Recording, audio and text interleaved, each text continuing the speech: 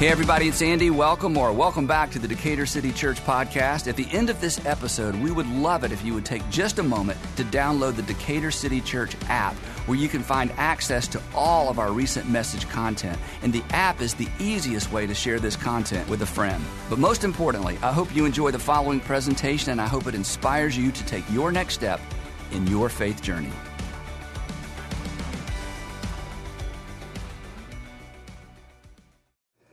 Well, this morning, I just want to kind of jump right in to this message. I am so excited about today and honestly the next couple of weeks, because we're going to look at some really incredible stories. And I don't know about you, but one of the things I love is I love to just get lost in a good story.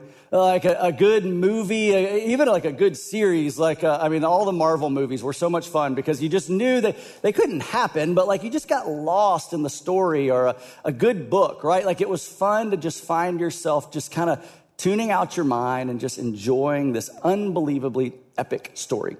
And I think that's fun when it comes to fiction, but then when it comes to the things that we expect to be rooted in truth, like that can be problematic, right? I mean, we all have those family members that we know their stories are just way too big, like they're way too good to be true, right? So we kind of push back on them, like that uncle who has those epic fish stories, but like nobody's ever with him when he catches those fish, or in fact, nobody's ever even seen a photo of the fish. Or we all have that friend, right, who has the legendary experiences. Only problem is, like, their legendary experiences always happen solo. And so you just hear the story and you're like, here it goes again. There she goes. It's going to be way too big. It's going to be way too funny. It's going to be way too unbelievable. There's not a chance this story could be true, right? And so we kind of keep them at arm's length, and it kind of makes us a little jaded, a little skeptical. And then this other thing happens with stories that is sometimes kind of interesting. Like these stories that start out true, like they kind of take on a life of their own, right? And they start out in this place where you feel like, oh man, this is one I can lean into. But over time, it just kind of grows into something way too big, way too epic. It just takes on its own life. Like Y2K did this, right? Like we were going to have some small computer problems. And then the next thing you know, like we all need bunkers, and Jesus is coming back, and like an assault rifle would be a good idea. Like it's all going to break loose, right? Or like superfoods are this way. If you eat enough superfoods, you'll become superhuman, right? And it's like this story that like it kind of started in this good place, but then it grew. Or the legends around our founding fathers. This is another one where the stories have just kind of gone into something that you're like, what in the world? Like these incredible individuals all of a sudden over time have become perfect, flawless individuals who cut down cherry trees and tell no lies and things like that, right? And it started in this good place, but like it just kind of kept growing, and it kind of kept getting too big, too good, too unbelievable to be true. And so as adults, unless we're watching something that we absolutely know is fiction and that we're allowed to just kind of shut our brains off for a second and enjoy it, I think it causes us to kind of hold some of these stories at arm's length, and it causes us to become pretty jaded individuals, especially when it comes to this book, right? Because let's be honest, if you were to just turn to any page in this book, you would find one of the most unbelievable, one of the most way too big, like way too epic, way too miraculous, like probably way too gross, way too graphic, something like that story to be true, right? And so we approach this book at kind of arm's length. Like we're just rational human beings. We're jaded adults who have been around the block. And so we kind of go, I don't know, this feels like it might be one of those things that's way too good to be true. Or to complicate things, if it's not just way too good or way too big, you look at this and you open to a story and you go, it's just old. Like it feels archaic. It feels barbaric. It feels outdated. It feels like it was written to somebody else. It's about somebody else. And so we may not keep it at arm's length. We start to actually kind of ignore it. Or maybe you finally decided to lean in and you opened to a story and you thought, okay, I'm going to push past the dating of this thing. I'm going to push past my adult skepticism. I'm going to push past all of that, and I'm actually going to lean in. And you start reading this story. You start feeling like you're getting something out of it, and then comes along some well-meaning, well-intended follower of Jesus who tells you some super narrow, stifling interpretation of that story. Somebody like me, like that just like, hey, this is what this story means, and it only means this. And you hear that, and you're like, okay, If that's what it means, if it's that stifling, if it's that narrow, like if I got something out of it and now you're telling me I'm wrong, like now you're just like, hey, I think I'm going to go back to ignoring it. In fact, it was already way too good to be true anyways. And it was already too old. So I think I'm just going to go back to being my jaded, skeptical self. And I imagine a lot of you probably walk into a room like this or you tune in online and that's kind of your approach to this book. And if that is, I totally get it. In fact, a lot of that skepticism and cynicism is well deserved. But here's the problem. I feel like when we do that, and I feel like when we approach this book that way, we run the risk of missing out on some unbelievable things that really are true. We run the risk of missing out on some really progressive, really enlightened ideas and ideals that we as people and we as a society still fall short of. Like there are some really old concepts outlined in here for how we should live or how we should treat one another or how society should be formed. And we still don't measure up. Like we still are not living up to those. And so here's the thing. I want better for us than that. And I don't know if you really care what I want for you or want for us or not, but I also think not only, and probably more importantly, do I want better for us than that. I actually think God in heaven wants better and wants more for us than that. I think he wants us to approach this book in a totally different way. But in order to do that, I think we need to do a couple of things. First, I think we need to clear up some things, and we're going to try to tackle some of that in a few minutes. But then second, and this is probably going to offend some of you, I think we need to grow up in some few things. Because here's my assumption. When it comes to the Bible, most of us were taught the Bible as children, right? Or if you weren't, maybe you're like me and you didn't grow up in church, you weren't taught the Bible as a child, but you were taught the Bible as an adult by another adult who was taught the Bible as a child. And so your first approach to the Bible was this childlike approach. And I think it's great to take the Bible and take it to kids and help them understand it on their level. But at a certain point, we have to start growing up and move past some like fairy tales and move past some folklore and really dig in and kind of figure out what's going on so that we don't miss out on some really important, enlightened, progressive ideas. And that's what this series is going to be all about. We're going to just kind of unpack some stuff and take a look at some pretty incredible stories. But to do that, we have to clear up some things first. So I've intentionally been calling this a book, and I want to go ahead and clear up from the very beginning. This is not a book. In fact, this is way better than a book. Here's some things that I feel like you need to know. First of all, it's not a book. It's not a Christian book. It's actually 66 books, okay? And so like, I want you to think about this thing as an entire library. It's actually an entire library that's divided up into two different sections. And I feel like most of us are pretty familiar with this section. This is the New Testament. It's written by just a couple of people. It's written over a very short period of time. It's mainly concentrated around the time of Jesus's birth, life, and death, right? And so we're super familiar with that, spend a lot of time there. And I think most of us can kind of get our minds around that. But I think this section, the Old Testament, the first section, is the part that we're not nearly as familiar with. First thing you need to understand is the Old Testament actually is 40 different authors, right? This is where we're going to spend a lot of time over the next couple of weeks. It's written by 40 different authors over the course of 1,200 years.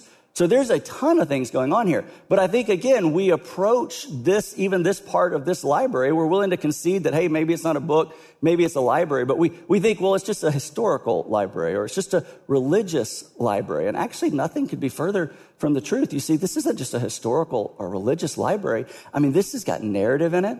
It's got poetry in it. It's got discourse in it. Some of the most unbelievable epic stories you have ever heard are contained in this early part of this library. I mean, there's stories about empire. There's stories about wealth. There's stories about fame. There's stories about treason and espionage and war. There's stories about crime and punishment. But there's also stories about love and kindness and grace and goodness and mercy. There's stories about sex. There's stories about finances. There's stories that every single one of us should want to read and should want to experience. I mean, there's so much packed into all of these stories, into this library. In fact, you may have approached this library and thought, well, I have to be a Christian to read this library. And again, nothing could be further from the truth. You don't have to be a Christian to approach this library. I mean, this is like a bookstore, and it's not a Lifeway Christian bookstore. I mean, this is like a Barnes & Noble or an Amazon. Like literally every single person can approach this library. And just like you would with, you get online at Amazon or you walk into a bookstore, right? There's different sections and there's different shelves. And within each section, there's subsections, right? And depending on what you're experiencing in life at that moment or what you're going through in your life, you go to the section that you need and you pick out the author that you've heard of, or you pick out the title that seems like it's going to address your need, right? And based on where you are is what you expect to get out of that resource that you pulled out. That's what this is. And what's amazing is that as we start to dig into these stories, we find out that not only do we not have to believe in God to approach these libraries, but a lot of people on the pages didn't even believe in God. In fact, we're going to read some stories over the next couple of weeks that are going to kind of make your head spin because the people are really wrestling with, is this God who he says he is? Is he worth following? Should I pursue this God? Is he for me?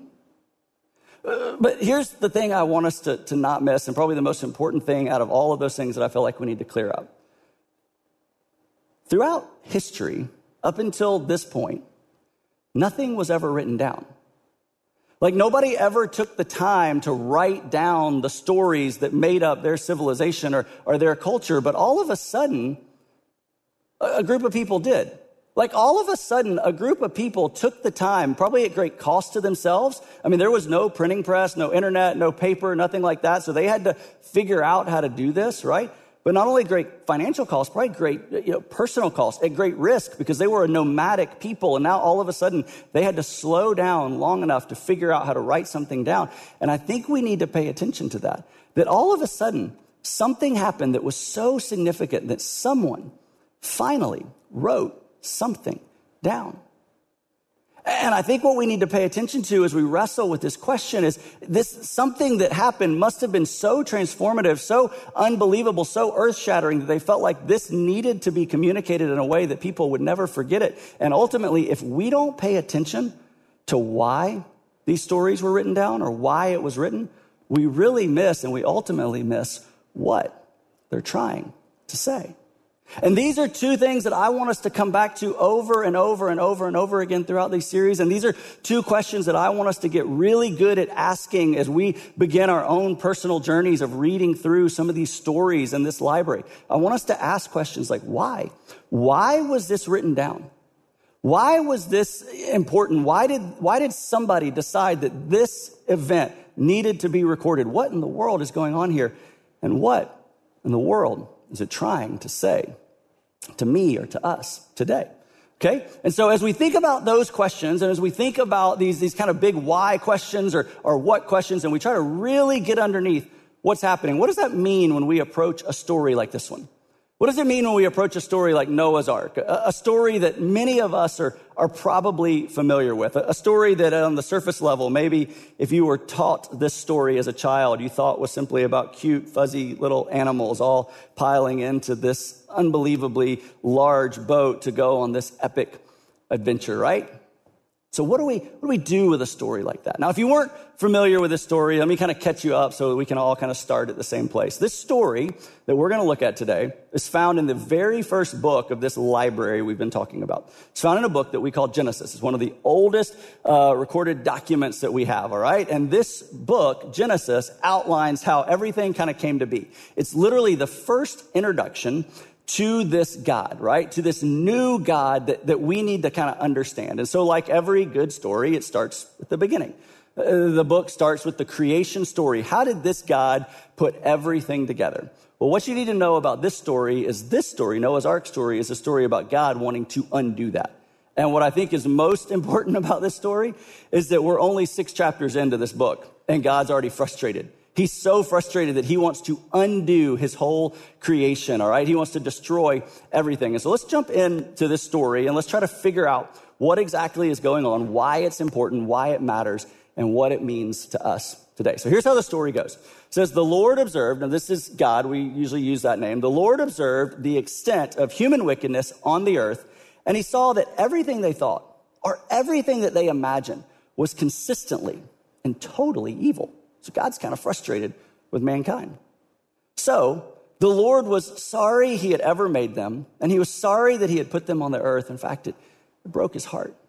And here's what I think is so significant about these opening, kind of verses about this story that I want us to really pay attention to and really kind of get our minds around is something was happening that broke God's heart. Something was happening that impacted the way God thought when he thought about mankind, that impacted the way God felt when he felt about mankind. And we're going to kind of figure out what that is. So it broke his heart. The story continues, but Noah, this is kind of that main character we've been talking about, but Noah did something interesting. He found favor with the Lord.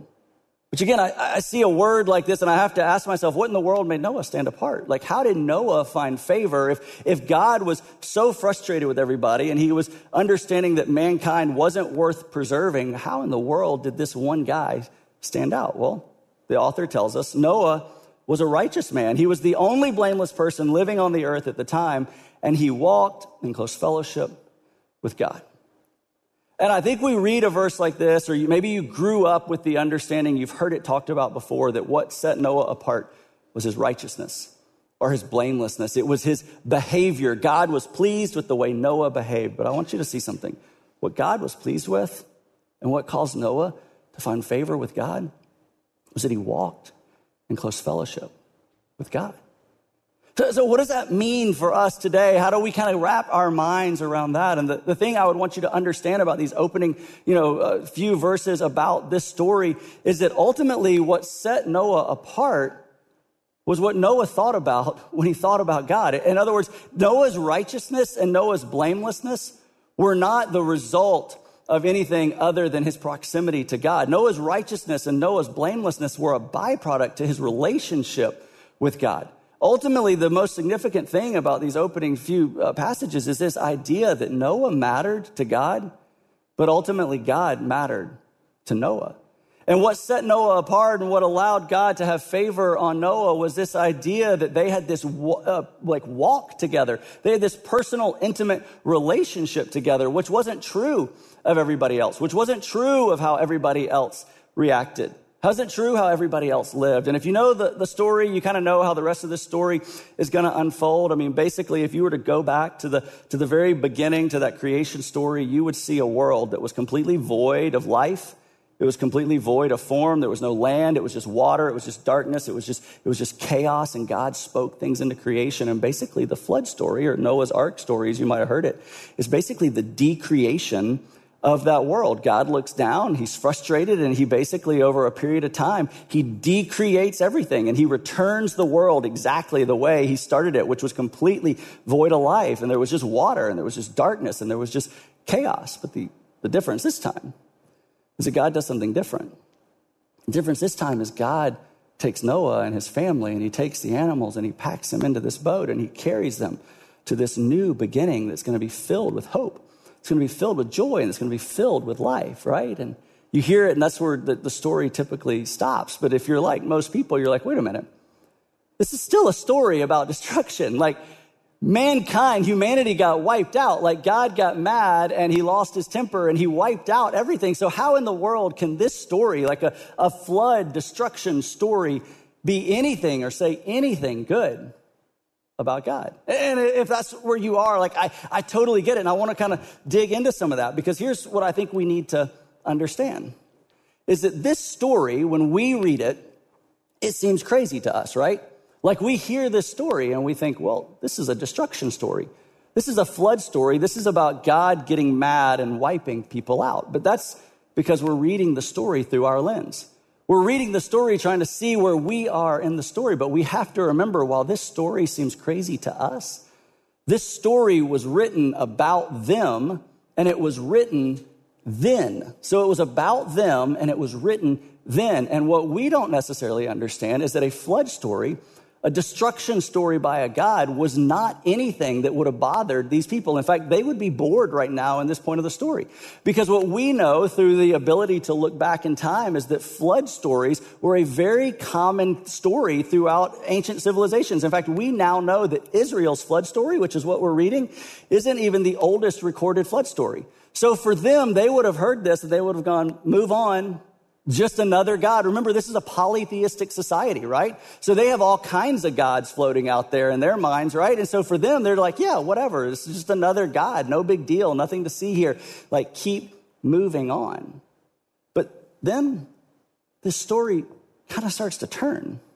And we're going to look at this in just a moment, but this story does something that must have seemed so strange to them, that must have seemed so bizarre to them. This story does something that must have amazed them, because what's incredible about these stories is that even though they're about them and that they're ultimately about them, they speak to us now to change the way we think and that we feel about everything. And the thing I would want us to get our minds around is, while this may seem crazy to us, it wasn't crazy to them until what we're about to read, and it would have amazed them. And as much as what we're about to read would have amazed them, I hope it amazes us. And I hope it changes the way we think and we feel about everything. Because the story continues, and the story goes on like this. It says, but God remembered Noah. Now, again, that's a phrase we read right past. We're like, yeah, God thought about Noah. He remembered him. No. If I did my math right, if I go through all of that account, this is about 371 days later. Noah and his family have been shut up in a boat with a whole bunch of animals floating throughout darkness and chaos,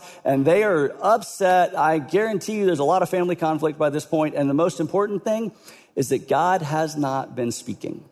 God has been silent, and it feels like they did what they were supposed to do, and now all of a sudden it feels like they've been abandoned. And I don't know if you've ever gone through a season where you feel like God's not talking to you, but if you have, Noah's your guy, because he went over a year wondering, does God even know who I am? Does God remember me? And then all of a sudden, God remembered Noah. And he sent a wind to blow across the earth, and the floodwaters began to recede, and at last the earth was dry. So Noah, his wife, and his sons and their wives left the boat. And then God told Noah and his sons, now not only has God remembered Noah, but God is now talking to Noah. And so God told Noah and his sons, I hereby confirm my covenant with you and with your descendants. Never again will floodwaters kill all living creatures. Never again will a flood destroy the earth. It continues. Then God said, I'm going to give you a sign. I'm going to make sure you understand this. I'm going to give you a sign of my covenant with you and with all living creatures for all generations to come. He said, for I have placed my rainbow in the clouds. It is the sign of my covenant with you and with all the earth. Never again will the floodwaters destroy all of life. Now, I don't know if you've picked up on it, but this is a word that we've now heard at least 3 times. And this is such a significant word in this story. And again, it's another word that I think we just hear and we blow by because we're just not familiar with it. But it's a legal word. Like, it's actually a word that defined legally the concept of the relationship between two groups of people. It's a word in that culture that neighbors would use over property lines, or that neighbors would use when referring to crops or sharing animals. It defined how each person, each party in the relationship would treat one another and behave. And all of a sudden, this is where this story starts to do something different. All of a sudden, in this polytheistic society where they're trying to get their minds around, is there a true God? Is there a real God? All of a sudden, this God, well, he's different. This God wants to have a relationship with me. And not only does he want to have a relationship with me, but he wants to have a relationship with me that is based solely on him. Like, the only requirements of the rules for this relationship, of the covenant of this relationship, were on God. Notice when God's outlining the promise, he doesn't say, now, hey, by the way, this is your one, like, get out of jail free card. Like, if you're not righteous and blameless next time, then it's over. Like, he says, no, I'm never doing this again. I don't ever want this to be a thing. I want us to have a relationship. I don't want to wipe people out, and I'm going to limit myself. I'm going to restrict myself. I'm a God that can do anything that I want whenever I want, but I'm not going to do that. I'm not going to treat you that way. And all of a sudden, these people that are hearing about this God would have realized something. All of a sudden, they would have gone, this God is different. This God doesn't sound like the other gods we've heard about. This doesn't sound like the other flood stories that we've heard about. This doesn't sound like the things that we're familiar with. This story is different. This God commits to living with people. This God commits to living with people in a completely new way, in a way in which life is preserved, in a way in which life is protected, and it's all done by him and because of him and through him, and it's done on our behalf, and it's done for us. Which brings us back to where we started. So we hear all of that, and we have to go back to the beginning and ask ourselves the question, why? Well, why did this story matter? Why did all of a sudden somebody say, this is important enough? We can't leave this to chance. This can't stay in the realm of oral tradition. This has to move beyond just an oral thing that we pass down, and this has to become transcribed so that people don't miss it. Why did it endure? Why did they write it down? And ultimately, what is it trying to say to us today? And so to answer that, I want you to try to think about something. And I know that you've had to think a lot this morning. We're going to think a lot over the next couple of weeks together. But try to imagine this for just a second. Try to imagine you lived way back then, right? Like probably all you knew was about 3 square miles from the place you were born. There was no Google Earth. There were no satellite images. There was no Apple Maps. There was no way to kind of outline what was out there. You had never ventured more than about 3 miles from the place you were born. You found your spouse there. You find your job there. You raise your kids there. You grow your crops there. You make your money there. You were born there. You're going to die there. Like that's all you knew, right? Like you thought that's what life amounted to. And then one day, out of nowhere, right through your valley, this flash flood comes and wipes everything out. Literally wipes out everything you know.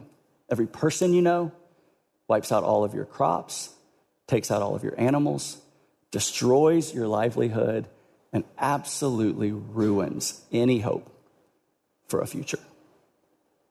If that were you, what do you think you would do? I mean, I'm sure there's a lot of things you would start to do, but ultimately you would get to the place where you started to look for causes. You would started to ask those why questions, like, why did this happen? Well, in this ancient world that we're talking about and in which this story was written to, it was universally accepted that bad things were caused by frustrated gods. You see, these people never asked the question that we ask so much time, or we spend so much time asking. They never asked, why do bad things happen to good people? Because in their mind, there were no good people. There were just bad people, and when the people got bad enough, the frustrated gods did whatever they had to do to wipe out the frustrating people. That's just how life worked. I mean, they spent their entire life trying to appease the gods. They made sacrifices. They went out of their way. And if something bad happened, they would, okay, I guess we messed up.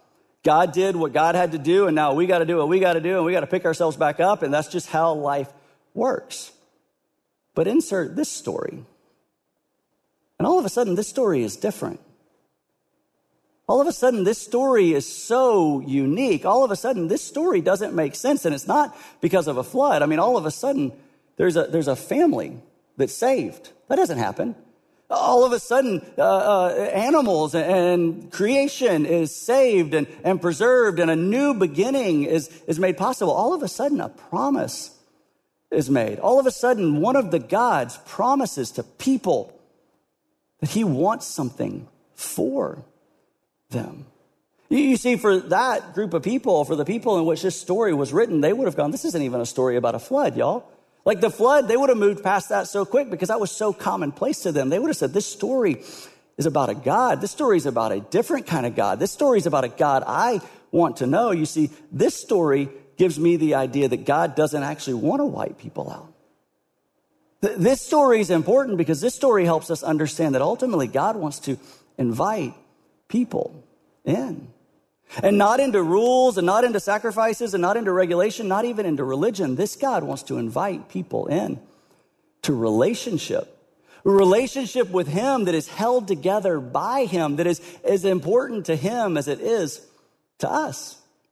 And so, sure, I get it. You approach this story and you think about it and you go, yeah, but it's a primitive story. Like it's an old story. I don't know that I want to lean in, but I hope what you're hearing is that to dismiss this story is simply primitive or simply ancient is to completely miss the entire point of this story.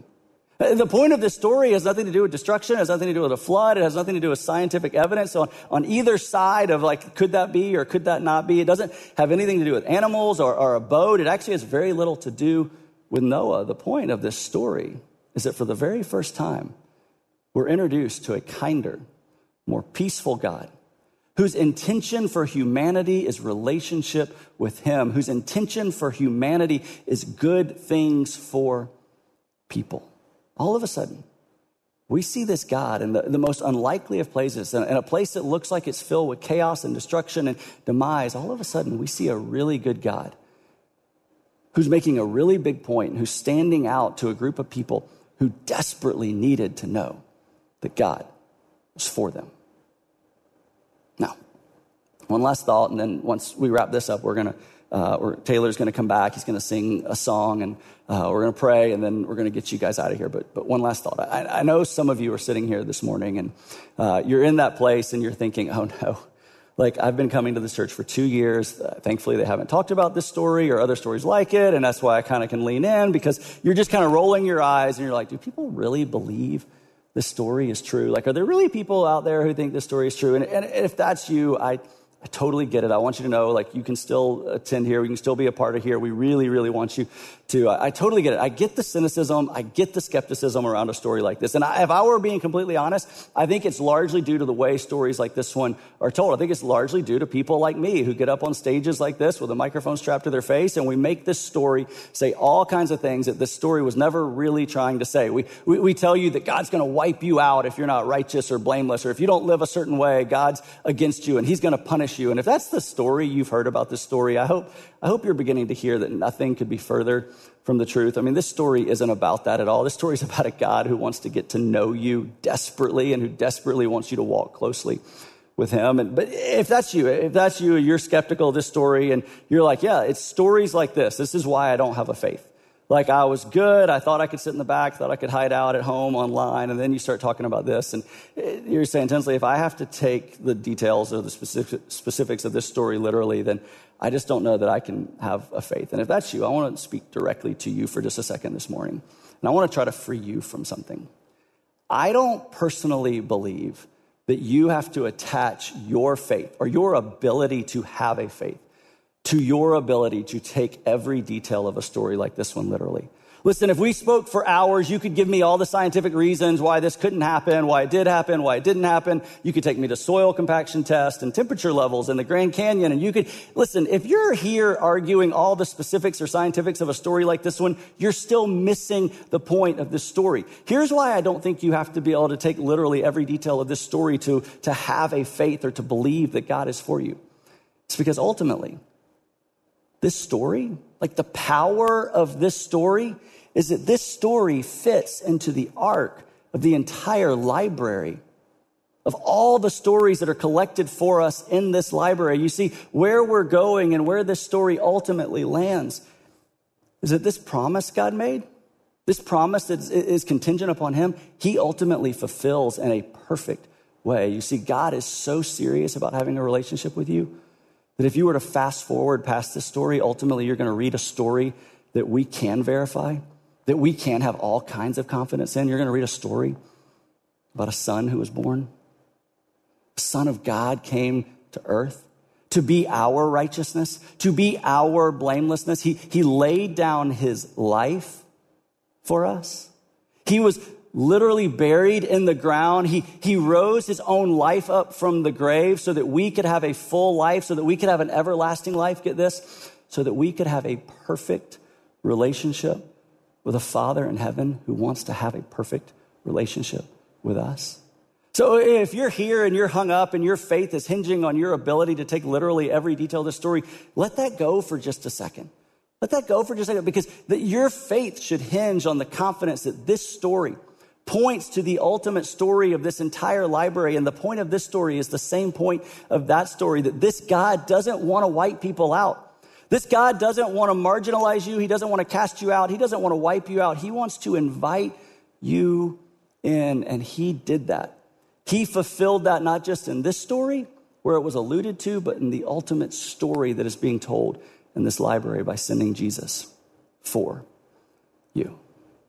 This story, the story survived because it was a major leap forward. That's why it was written. That's why somebody took the time. They said, hey, we can't trust this to oral tradition. We got to write this thing down. This story was a major leap forward in the way people understood or they thought about God. It changed the way people forever thought when they thought about God. And all of a sudden, it made them understand that maybe God thinks differently about me than I thought he did too. And if you're here and you're still hung up and you're like, I don't know, that doesn't answer all of my questions. I still have so many frustrations. I still have so many complications with these incredible stories like this. I get it. And I just want to invite you to come back week after week because we're only in part 1. And I promise by the end of the series, I hope to be able to kind of wrap all of this up and help you kind of fully get your mind around it. But here's what I would hope would be true for now. Here's what I hope maybe you could walk away with for now. Maybe you could walk away understanding for the first time that this library is way better than you thought it was. It's worth reading. It's worth devouring. This library actually has something really powerful, really progressive, really enlightened to speak into your life. It's worth spending time with. And most importantly, maybe you would walk away for the first time understanding that the God who's spoken of on the pages of every page of this library and every story of this library is way better than you thought he was too. Maybe he's way different than you thought he was. Maybe he's worth leaning into. Maybe he's worth following. Maybe, get this, maybe he's not who you thought he was at all. Maybe you walk away from here today and you go, maybe I don't understand him. And you know what? I think that's probably a good thing. We'll pick up right there next Sunday with part 2 of this series. Let me pray for you. Father, you are so remarkable. You are so vast. You are so big. You really are bigger than we thought you were. You're certainly more unbelievable. God, you make room for the greatest skeptic, for the greatest cynic. You make room for the biggest fan. You make space for all of us because you love all of us just the way we are. Whether we see it in one of the very first, oldest stories we ever have written down, or whether we turn all the way to the end and look and see how the story wraps up, what we cannot miss is that you love us. You pursue us. You want to know us because we matter to you and you want to matter to us. So help us to lean in. We pray it all in Jesus' name. Amen.